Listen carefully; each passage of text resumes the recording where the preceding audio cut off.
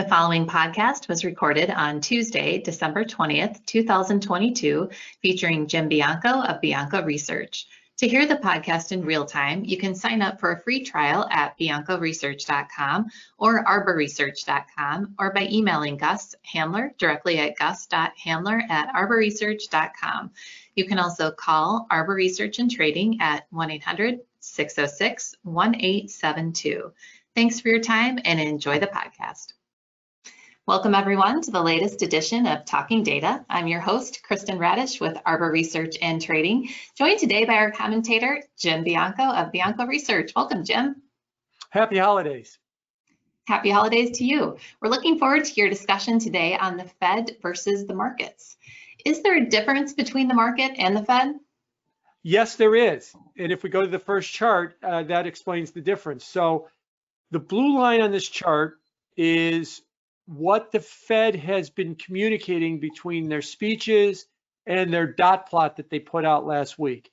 They're probably going to raise rates 3 times in 25 basis point increments in February 1st meeting, the next one, March 22nd and May 3rd. And that will get the funds rate to between 5 and 5.25. And then they're going to hold it there all year. That's what the Fed is communicating. The green line and the orange line are the day of the Fed meeting last week and last Friday. It's essentially the same right now. The market has the Fed peaking on the peak or the terminal rate, the highest point at 4.75 to 5, not 5 to 5.25. And by the end of the year, cutting rates. And so that at the end of the year, you've got about a 150 basis point difference as to where the funds rate will be. The Fed says 5 to 5.25. The market is basically saying 425 to 450, where we are right now, so that they'll take back those 3 rate hikes that they'll do in the first half of the year. So this is a big divergence between the two. There's nothing we haven't seen before. Markets and the Fed diverge. I might add that historically, usually the Fed comes to the market, but in 2022 we've seen this kind of divergence, and it's been more likely that the market comes to the Fed. And what does the market think? So if we go to the next chart shows the survey of professional forecasters from the Philadelphia Federal Reserve. They have a panel of about 200 people. They ask a big series of questions every quarter. The percentage, and this chart goes back 50 plus years to 1968, and it shows not only the highest percentage that are predicting a recession, but far and away the highest percentage that are predicting a recession. This has become the consensus call on Wall Street. The Bank of America Fund Manager Survey has 68% of professional managers saying that we'll be in recession next year. Bloomberg does a monthly survey. They've got 63% of economists saying that the economy is going to be in a recession. So the market thinks recession next year. If we jump to the next chart, the next chart also says higher unemployment. So the thick black line on this chart is the unemployment rate, currently at 4.7%. And all those colored lines, Bloomberg asks about 70 economists, what do you think the unemployment rate will be for the next 6 quarters? So the gold line on the bottom is May. They thought in May that it would end 2023 at 3.6%, about where it is now. But by November, the December survey is not out yet. By November, we're up to 4.6. Now that's a big rise to have the unemployment rate rise about 1 full percentage point. That only happens when we're in recession. So what does the market think? The economy is going to turn south, unemployment's going to go up, the stock market's going to struggle, earnings are going to struggle, and therefore the Fed is going to respond to weaker real economic growth by cutting rates. So what does the Fed think? So if we go to the next chart, the Fed is basically looking at 2 things. First thing that the Fed is looking at is the real economy and focused on the labor market. And what we see here is a chart of initial claims. The Fed initial claims, the latest number last week was at 211,000. As the chart shows, that's a historically low number. It has also not done anything different than it has basically all year. There's no evidence in the initial claims numbers that the economy is weakening. So the Fed, you might have a conversation with the Fed if you were to see signs the labor market is weakening, that things are going bad, but that's not happening. So they're not thinking about pivoting. If we jump to the next chart, payrolls have beaten 8 months in a row. And that's what you see on the bottom panel in the rectangle with the green bars, meaning that the payroll report came in above Wall Street's consensus. That's the longest streak on record, 8 months in any direction. Wall Street has been far too pessimistic about payrolls. So the Fed says that they might cut rates if we see weakness in the labor market. We're not seeing weakness in the labor market. So what's the Fed focused on right now? Why would they hold it 5 to 5.25? We have a 7.1% inflation rate.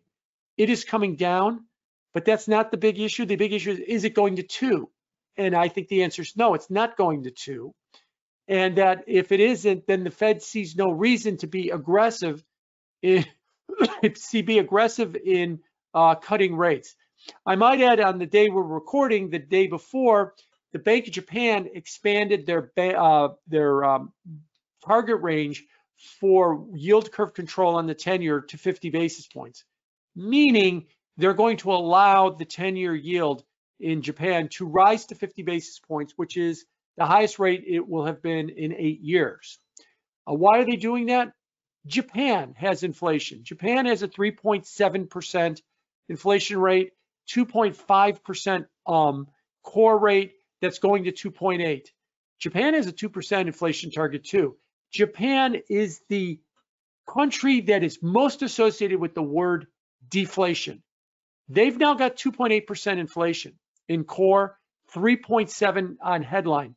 Now you might say, finally, Japan's got some inflation. Yeah, that's true. And that might not be such a bad thing for them. But if the Fed thinks that our inflation rate is going to go below Japan's inflation rate and stay there for an extended period of time, when in the last 30 or 40 years, it's never been below their inflation rate, I don't think that's a good bet. And I think that if Japan's got inflation and they're going to let their rates go up, it means that all the more that the Fed is going to hold rates at a very high level and be very slow to pivot, because we don't have any sign that the labor market's weakening into recession. And what does this mean for markets? So if we go to the next chart, the 2-year note. The blue line is the 2-year note, and the orange line is the Fed funds rate. And what you'll notice, and I put all these labels on the chart, the 2-year note, whenever the Fed's raising rates, the orange line goes up like it is now. The 2-year note always peaks above the terminal rate, the highest rate. Well, if the funds rate is going to 5 to 5.25, the 2-year note will peak at least 5.26, above that number. Well, the high so far to date has been 4.72 on the 2-year note. So the 2-year note's yield has not seen its peak for this cycle unless the Fed finds a reason in the next 3 weeks to stop raising rates. And I don't think that will be the case at all. So we're probably looking at higher short rates. If we jump to the next chart shows the in orange, the 2-year note again, and in green, the 10-year note on the top, just the yields. And you can see the bottom line in blue is the spread between the two, of the yield curve. The yield curve started off in 2020 at nearly 300 basis points, and now it's at minus 75, minus 80. If the economy, and this is where I'll kind of interject my thought here, I understand the argument for a recession, and I'm not pushing back on that. I think that there's a very good chance we might see a recession.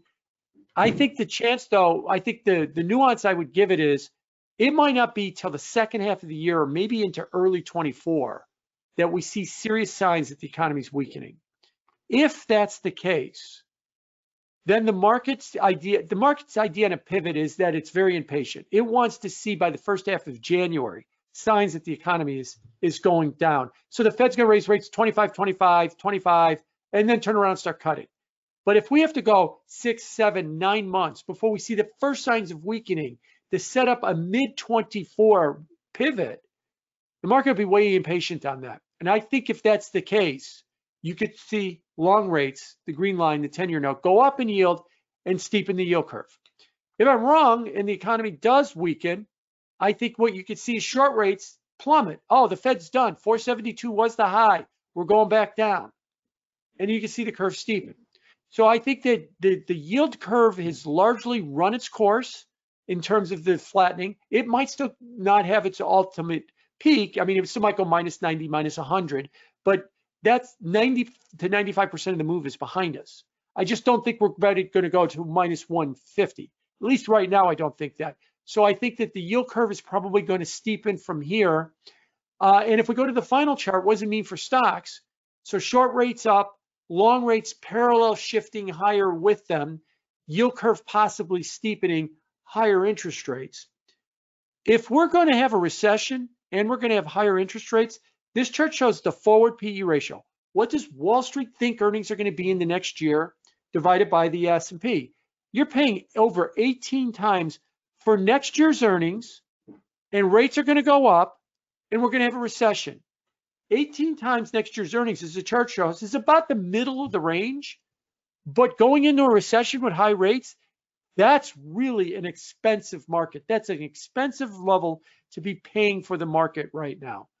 So if we are going to have all of that, higher rates, parallel shift higher, slower economy, maybe in the second half of the year versus first half of the year, you're paying too much for the stock market. And I think that's partially what we might have been seeing in the stock market in the last couple of last week or so, as it's been weakening post FOMC. So the market thinks we're going to get a recession.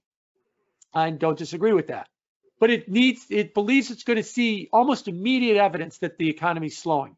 I think that's where I'll push back. It might be coming in the second half of the year. The market, the Fed, if you don't get immediate evidence of a slowing in the economy, and the Bank of Japan just raised rates because they're worried about inflation, Fed ain't going anywhere. They're going to 5% and they're going to hold all year at that point. Higher interest rates are going to be a big disappointment for the market. And if we're talking about recession and higher interest rates, the last thing you want to do is pay 18 times for next year's earnings. Jim, thank you for your thoughts today, and thank you everyone for joining us. If you have any questions on Arbor Research, Bianco Research, or Arbor Data Science, you can contact us by emailing Gus Handler at gus.handler@arborresearch.com. Thanks everyone, and happy holidays.